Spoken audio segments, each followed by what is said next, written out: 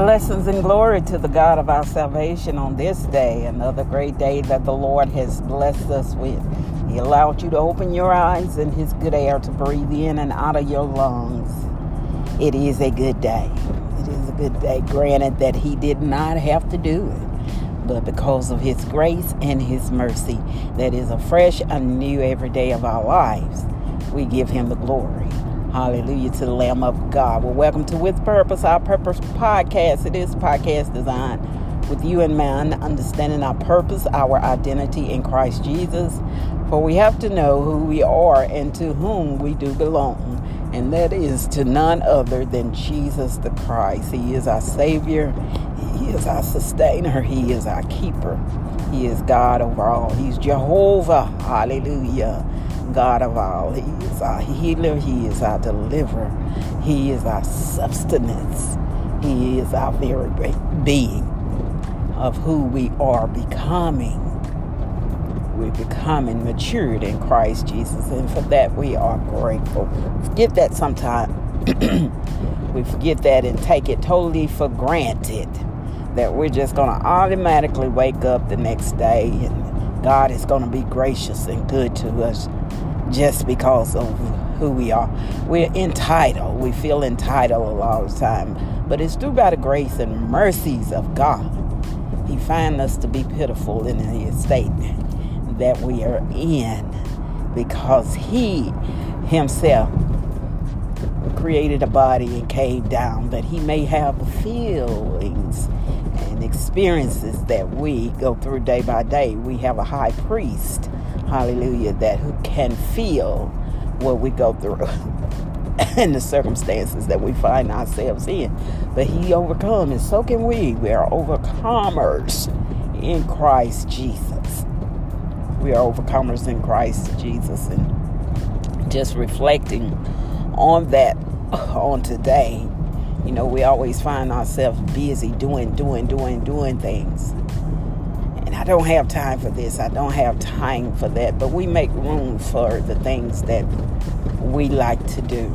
Listen to the song by Jonathan Reynolds, Make Room, Make Room. We tend to make room for the things that we want to do and that we like to do.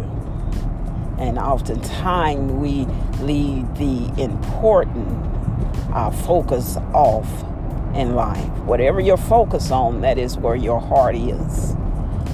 And wherever your heart is, that becomes your idol. Idolatry.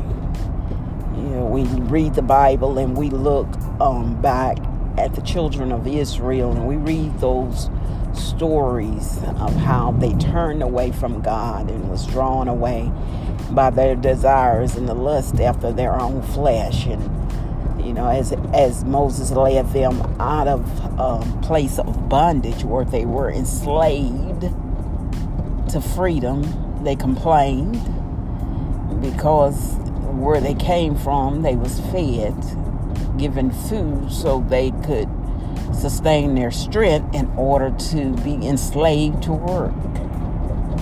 Where they came from, they was sheltered and clothed so they could continue to work. So what are some of the things that we're enslaved to today that has drawn our attention and our focus away from God? Is it your job? I mean, even though they was enslaved, they was provided everything that they need, and now we're working 50, 60 hours a week to provide food for the table, a roof over our head, and shelter. But what does that encompass? What does that mean? Is it drawing us away from our focus, our priority? We have to learn to balance. You know, a lot of times we work in jobs that we're unhappy at. Fortunately, I'm able to work in a job that I'm called to by God to minister to the needs of people. So it is a ministry and calling at the same time. But everybody is not that fortunate. But you hear old people say, the elders, I'm not going to say old people, but the elders say if you work at something that you love, you never work another day in your life. And that's one of the things that we have to do as Christians, is understand our calling and our purpose in Christ. Because 9 times out of 10, you're born with the gift and talent within you, but you have to allow the Holy Spirit to develop it and get understanding. You can only do that in praying, asking God for guidance, asking Him to order your steps so you won't be distracted, and you want your focus to be on Him and His desires for your life, that you could be in His good and perfect will. Everybody's not that fortunate, but I believe if your desire is to please God, He will bring you into that realm of where you need to be in order for that to happen. But you have to make yourself available.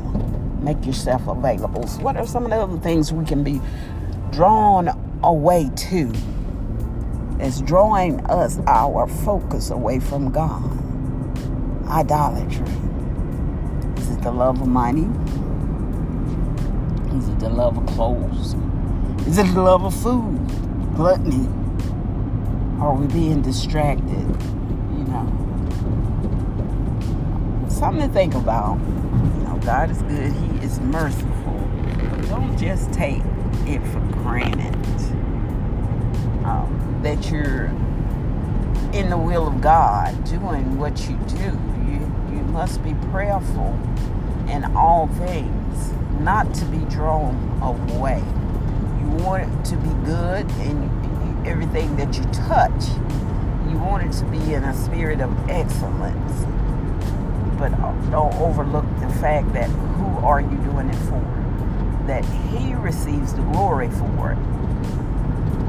Some people work after titles. Some people work for status. Even, buy homes and buy cars and stuff. Not for comfort, but because the status of it. And you look at these, some show I was watching about the cribs. Welcome to my cribs or something.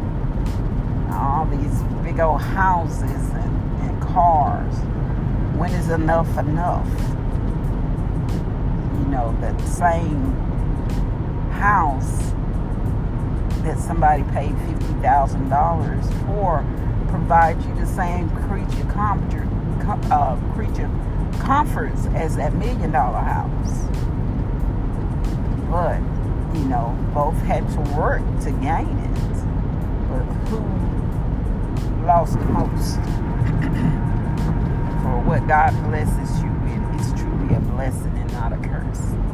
Don't allow your blessed thing to become a cursed thing that enslave you, that you can't enjoy the benefits of it. Just a thought for today.